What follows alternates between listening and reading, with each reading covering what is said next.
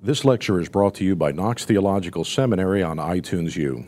Knox is a seminary in the tradition of the Reformation that exists to educate men and women to declare and demonstrate the gospel of Jesus Christ.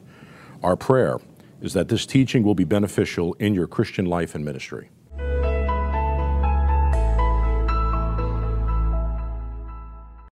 It's important to remember that this was for a classroom setting where students would have to debate these theses. So even as this introduction says, the language is at times maybe exaggerated. Another thing to remember is that we are getting one side of the conversation, so not everything will always be immediately clear, because we're being thrown into the thick of the kind of debates that were happening in 1517 Wittenberg. So if something isn't clear to you, that's fine. It's kind of as it should be. I'll just start with the conclusion, which I think is very interesting. It says, in these statements, we wanted to say and believe we have said nothing that is not in agreement with the Catholic Church and the teachers of the Church. I think Luther believed that, but it's also a rather humorous thing to say at the end of this disputation, which basically says everything that we're teaching right now about human nature and how God looks at us is mostly wrong. So why did he say that? Luther, he was deeply Catholic. Cover his tail a little bit? Yeah, he probably covered his tail a little bit. Did he appeal to some old councils? I know he did that in other places where he'd say, well, in 1215, so-and-so said such and such, where they were divided against themselves. Yeah. They do that, I don't know if that's what he did here. He did that with indulgences. Yeah. I don't think he mentions the council here, but that is an important move for him in being able to say, look, even the church councils, these things that we approve of, and Luther thought church councils were important, but he could say they disagreed, and if they can disagree, that gives us space to also disagree and to dispute things. So, starting with Theses 4 to 7, what do you think Luther is really trying to get out here in what he's claiming about the scholastic view of human nature? Is there anything that particularly sticks out to you?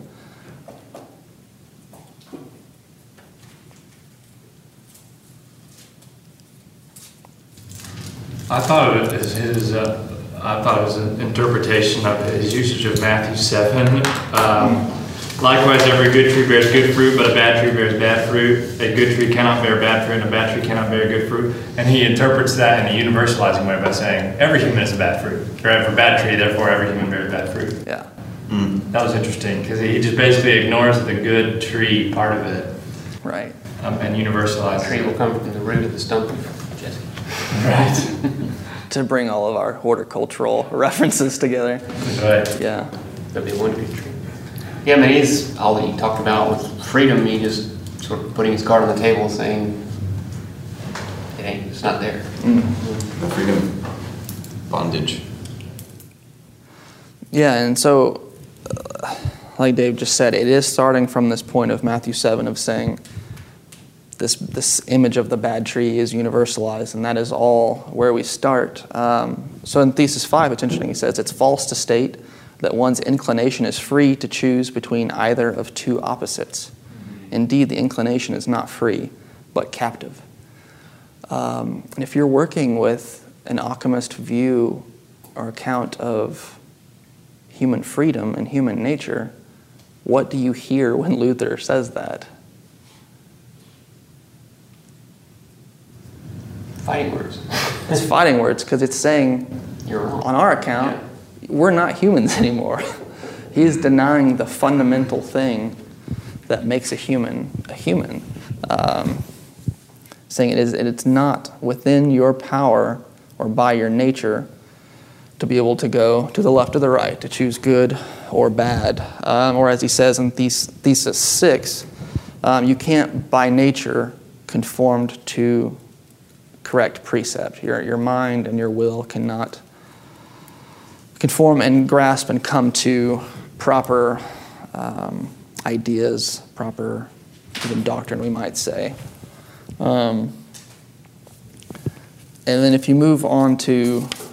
I have a quick question. Oh yeah, go ahead. So was the common interpretation of Matthew 7 back then in that day, or according to Occam, kind of like what it is today, in the sense that like Jesus is saying, all right, this is how you can be a bad tree, and this is how you can be a good tree, and so let's go ahead. He's like trying to quote unquote like encourage you to be a good tree. Right. Yeah, it's instead of just telling you you're a bad tree. Like, if you really hear this, you just realize you're screwed up. Right.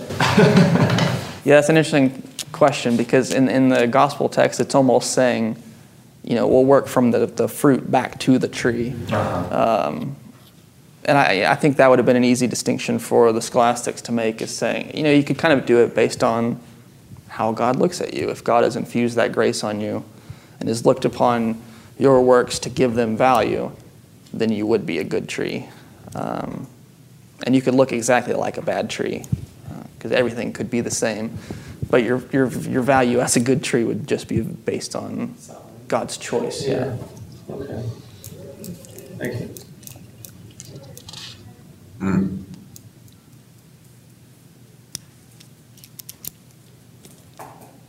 If we go to Theses 16 to 18,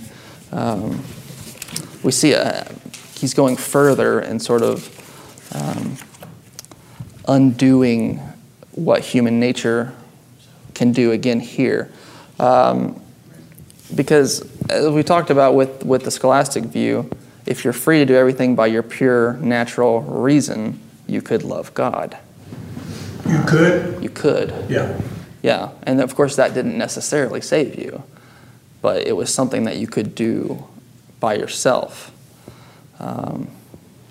Whereas here we again start to see a development of Luther's theology towards a view we see in the Bondage of the Will, or Luther's exposition of the First Commandment in the Larger Catechism, where he talks about how, the commandment says you shall love God, but we as humans, by our nature, being turned in on ourselves, we always produce our own idols. We look for the good in other things.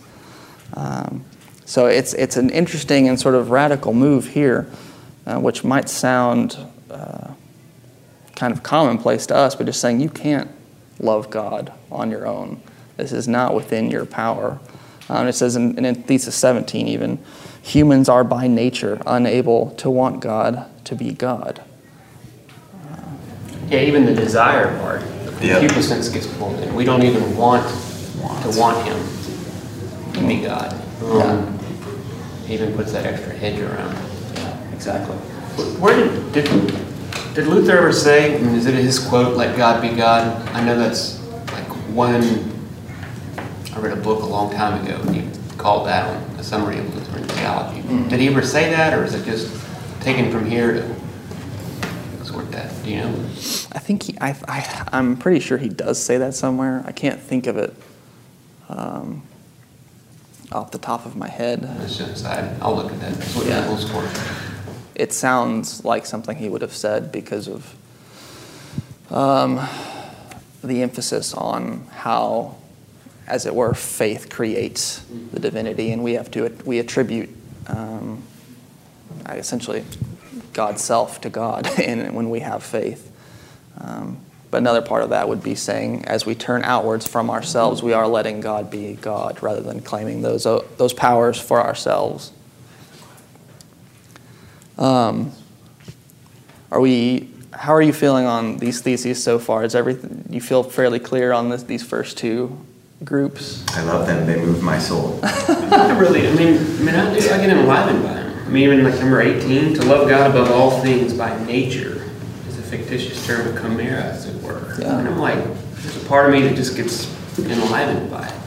Just the relief. Of course, it's all a part of it, but just be able to say that it's not true. Yeah. It's a fiction. It's a chimera.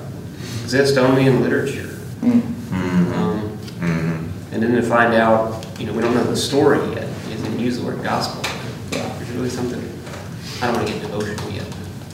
Don't want to get what? Devotional yet, but Oh, hey, if you ever want to drop a devotional. there's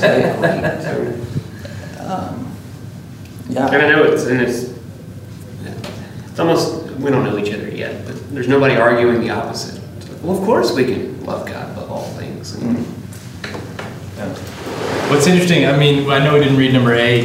Yeah, and feel free to bring up. And I know this is early Luther, so there's not a lot of developed sophistication yet. But he seems to use the word essentially evil as in distinction from nature. He's saying, or without a sophistication, he's saying humans were not created. Adam and Eve were not created with evil nature, but after the fall we have an evil nature. He doesn't go through that kind of development, but he is trying to say essential evil is different from natural evil somehow. And I mean, I'm a Presbyterian, so Westminster has a whole chapter on free will. Original man was created with free will, but we no longer have it. Yeah.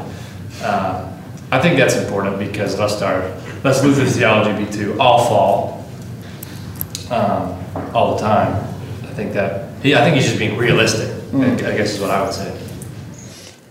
And it's also important that he never claims that God creates evil. Right. So if the will itself is essentially, in its essence, evil, you would be claiming something about the work of God's creation, and that would be a bad move. Right. And he's sort of moving in this Augustinian tradition, like he brings up Manichaeism. Right. Manichaeism. It is important to say that we don't believe in this kind of dualism in itself. There are dualisms in the world, but it's not one that's located in our human nature, as it were. So,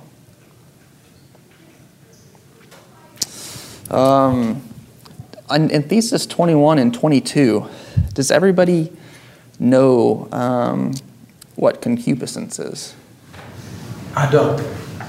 Would anybody like to explain what concupiscence is? Gil wants to. Gil. I do. I just love to explain concupiscence. It's Gil's biography. And we would love to hear it.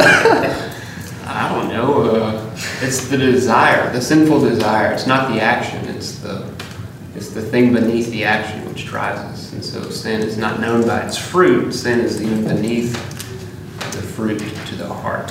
So the desire above all things. We're at the level of the will, just above the heart. Concupiscence. Isn't that related to the whole tinderbox thing?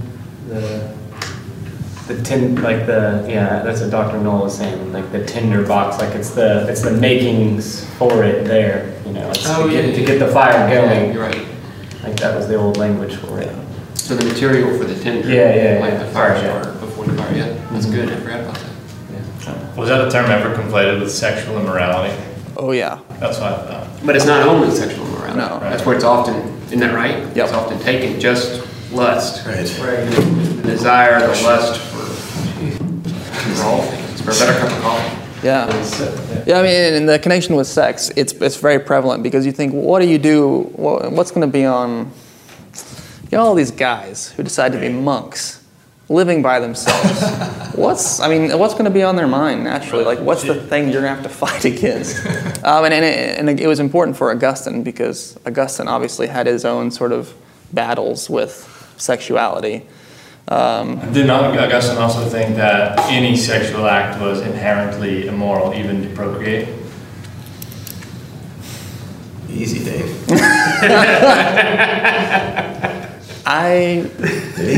Or no, maybe it was somebody else. It was one of the church fathers. I'm sure somebody said that. Yeah. Yeah. I don't want to claim that for Augustine. But.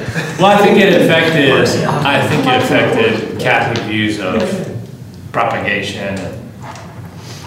I think he said, we're getting off, but like basically close your eyes and do it if you have to.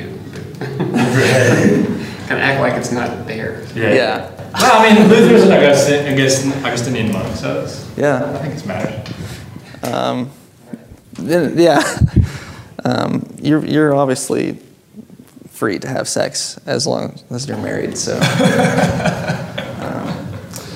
Gil explained concupiscence, I think, extremely well. This idea of concupiscence, that we have wrong desire seated in our will, was very important for Luther, and it's a lot of what there was a lot of debate about concupiscence in relation to original sin, what happens in baptism, what happens in repentance, so forth and so on, because from the view that Luther and Melanchthon were fighting, concupiscence was basically something that was snuffed out in baptism, and from then on, any sort of sense of concupiscence wasn't something that you had to repent for. You repented for actual sin. You repented for when you acted on that concupiscence, because the concupiscence itself was forgiven, and that was sort of done. I'm not making all the technical distinctions, but for Luther, he'd say, no, that concupiscence is there. It's something we always have to repent of. It's something we always have to fight against. Both original sin, as it works itself out in concupiscence, and actual sin, which is the outworking of concupiscence, are things that we have to repent for. So this concept is important, and if you ever dig into the confessional writings, like the Augsburg Confession, or the Confutation of the Augsburg Confession, which is the Roman Catholic response, you'll see that this distinction between original sin and actual sin was extremely important. And we'll get to a thesis in a few, I don't remember where it is actually. No, maybe it's in the 95 Theses, where Luther basically says you have to hate the inner self. Like that is part of repentance, is hating this fact that your will is stained by original sin, and that this concupiscence is not something that you can ever get rid of. Even if it is a basic transliteration, what is the Latin word for concupiscence? Concupiscentia. Is it that? It's Is it just like the concupiscentia kind of thing? Yeah. Okay. And I should be quiet. I don't know that. No, feel free. I'm writing it down. Exactly saying that. Yeah, exactly. So this claim in Thesis 21 is really moving Luther towards that view of bringing together original sin and actual sin, because he says no act is done according to nature that is not an act of concupiscence against God. So we can't sidestep this concupiscence to get around it to where only sort of the things we actually do are sinful, because there's always this intrinsic link between the original sin in the will, and as that works itself out in actual sin. Gosh. Yeah. It's so relevant for today, and the way we preach about behavior modification. Yep. Yeah. It's a tacit medieval Catholicism in the way that we preach about being good Christians. Yeah. We don't define this theology, we don't label it, we certainly wouldn't say we believe it, but we preach like we do. It's crazy. He gets right to, well, God doesn't want you to not be happy. I mean, he's not going to think it's bad that you just want a nicer house, or, it's all right there. God don't make no junk after all. Yeah, I was going to say the exact same thing, how relevant to this. Yeah. It's such a high view of self, low view of God. That's a good way to That's put really it. what it is. Yep.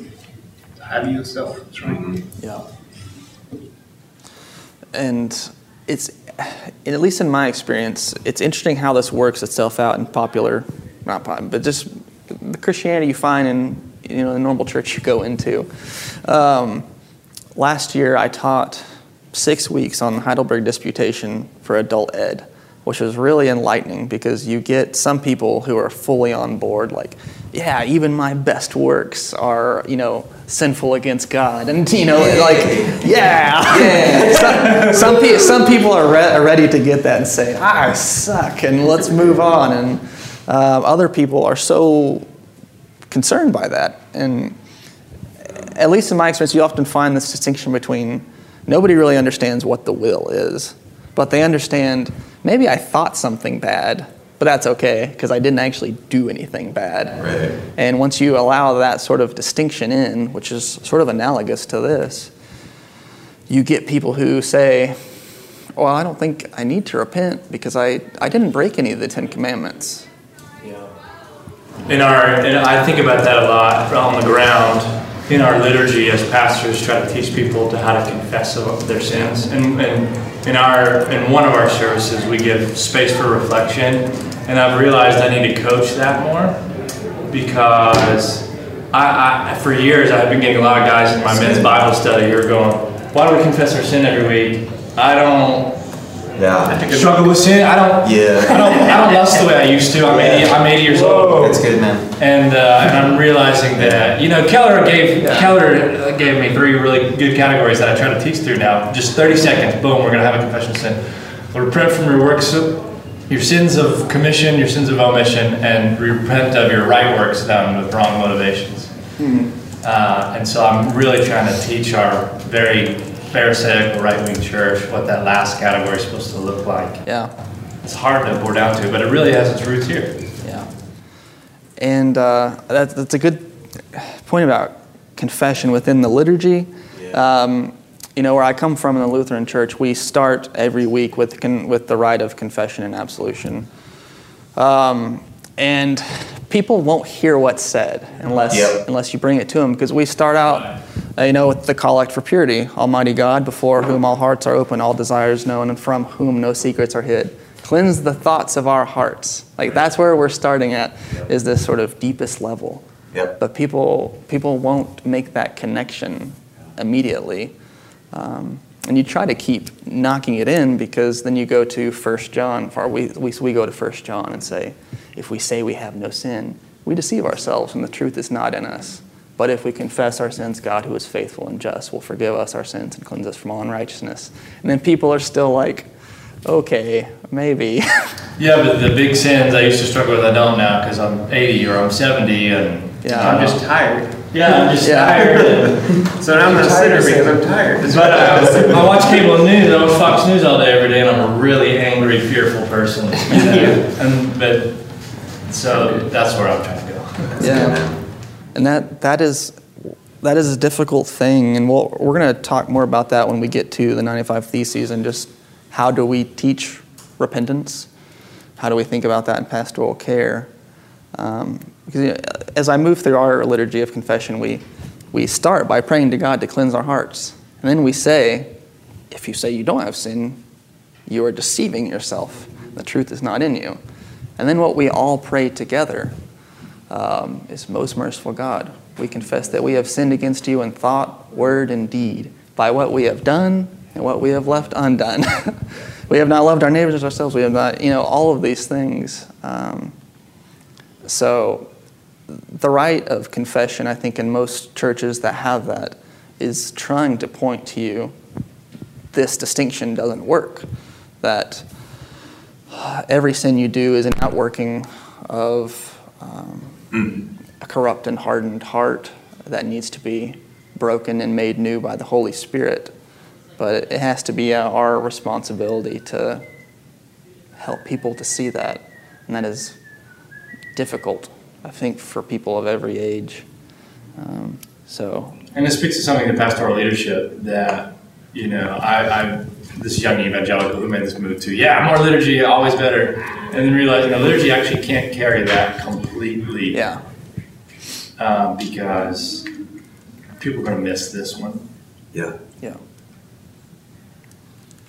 I found in pastoral care that evangelicals don't like the focus on that you're still a sinner. Right.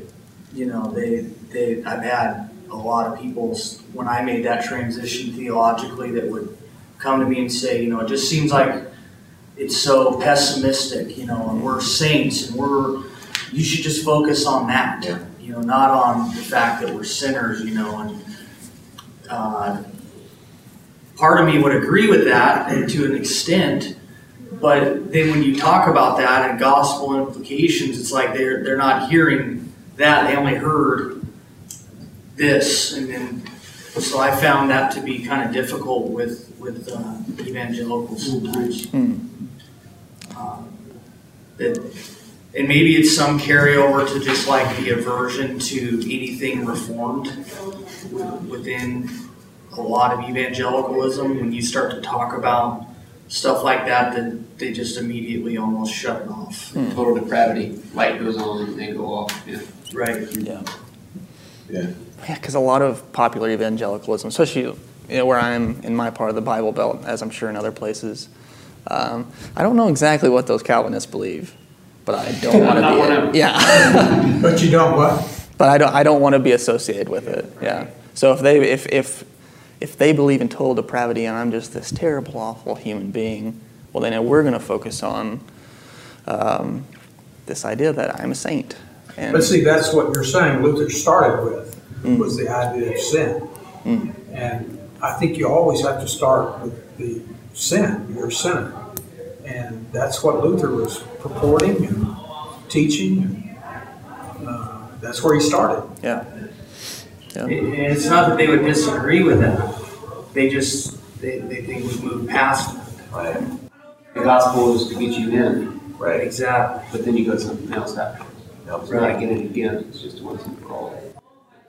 Which is fairly consistent with the do more, try harder, be better Christianity. Yeah. At least it's consistent. Back to focusing on the fruits. Yeah. I have what is in myself now as a saint, and that is, I mean, it's kind of like I've received the So just do what you can. The proper merit, That'll yeah. make up the rest. Yeah. Back to Scholastic. Exactly. And it's an interesting move because if you say, I haven't broken any of the 10 Commandments, therefore I'm okay, or I'm a saint, let's focus on that, it really becomes, I think, another form of just looking to yourself. Yeah. It's another way that we just turn in on ourselves to say, this is where my salvation is rooted. Works. Yeah. It goes back to what I can do. By the way, that is a Latin that concupiscence is a Latin derivation, and so I did find that. Awesome. Yeah, I feel like it's kind of relevant to the discussion, but a few months back I was on the Vatican website reviewing some stuff about the evangelicals and Catholics together, like kind of things they agreed and disagreed on, and I found it quite interesting that they were able to talk away the doctrine of justification by faith alone, and like basically say we're beyond this, we're good, we're good on this. But there were two things, and I forgot the second one because the first one was just stuck out to me so much. There were two things that they could not get beyond, and that was Luther's simul usus et peccator, that we are at the same time righteous and sinners. Yeah. And they have a little paragraph on that about how these things are, basically the Roman Catholic Church had a statement saying, no, these things are utterly opposed to one another, and there's no way that you can be both at the same time. They just, to me, I found it shocking because it's like this was a group that was doing their best to try to get beyond it, and they couldn't get beyond that one thing right there. It's just like, oh wow. The merits they put. Yeah. Yeah, I have actually a question related to that, which is, it seems like early Luther is still kind of operating, at least by the Catholic definition of what grace is. I mean, he eventually goes to like justification where it's a declaration, but he's still kind of operating at least under this idea that grace is a substance, that it's something that still kind of comes to you. There's something substantial to it, which actually is what overcomes this original sin. But eventually he moves away from that a little bit, doesn't he? Yeah, it goes from being grace is this infused thing to grace is favor Dei. It's the favor of God and looking down on us in justification to declare us. Right. Because Thesis 55. 55. The grace of God is never present in such a way that it is inactive, but is a living, active, and operative spirit. Mm-hmm. On that one, it seems to take a substantial view of grace. Like it's something. It's funny because in the Romans commentary, he says almost that exact same thing, but it's about faith. Right. Which is kind of an interesting distinction. But this is all happening around the same time, so we probably can't read too much into that. Help me understand 55, though. I mean, we just commented there, the grace of God is never present in such a way that it is inactive. explain the inactive part. I think it goes on to say, but it is living, active, and operative. So it just says it's, what does he mean when he says it's inactive? 55.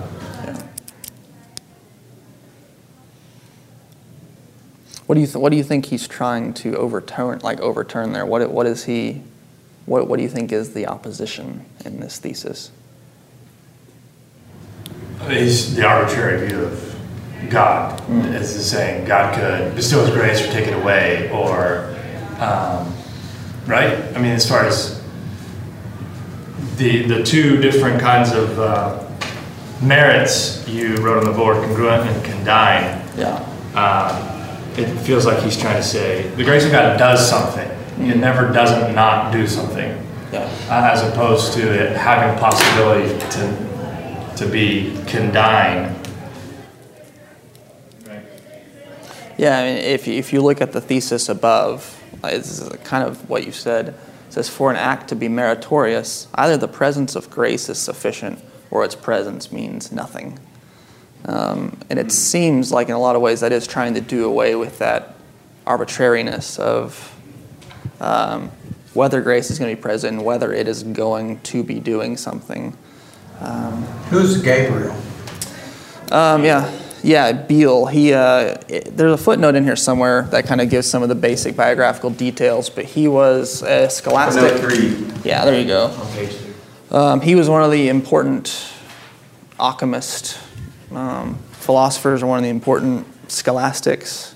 He died like 7 years after Luther was born. But his thought is basically what we talked about right before we got to all of this stuff. These courses provide a glimpse into our academic programs. Knox students can take 1 week or semester-length courses in person at our South Florida campus, or choose to complete a degree entirely online. By bringing together academic excellence, a vibrant community of learning, and flexible scheduling, Knox offers today's students timeless truth through modern convenience.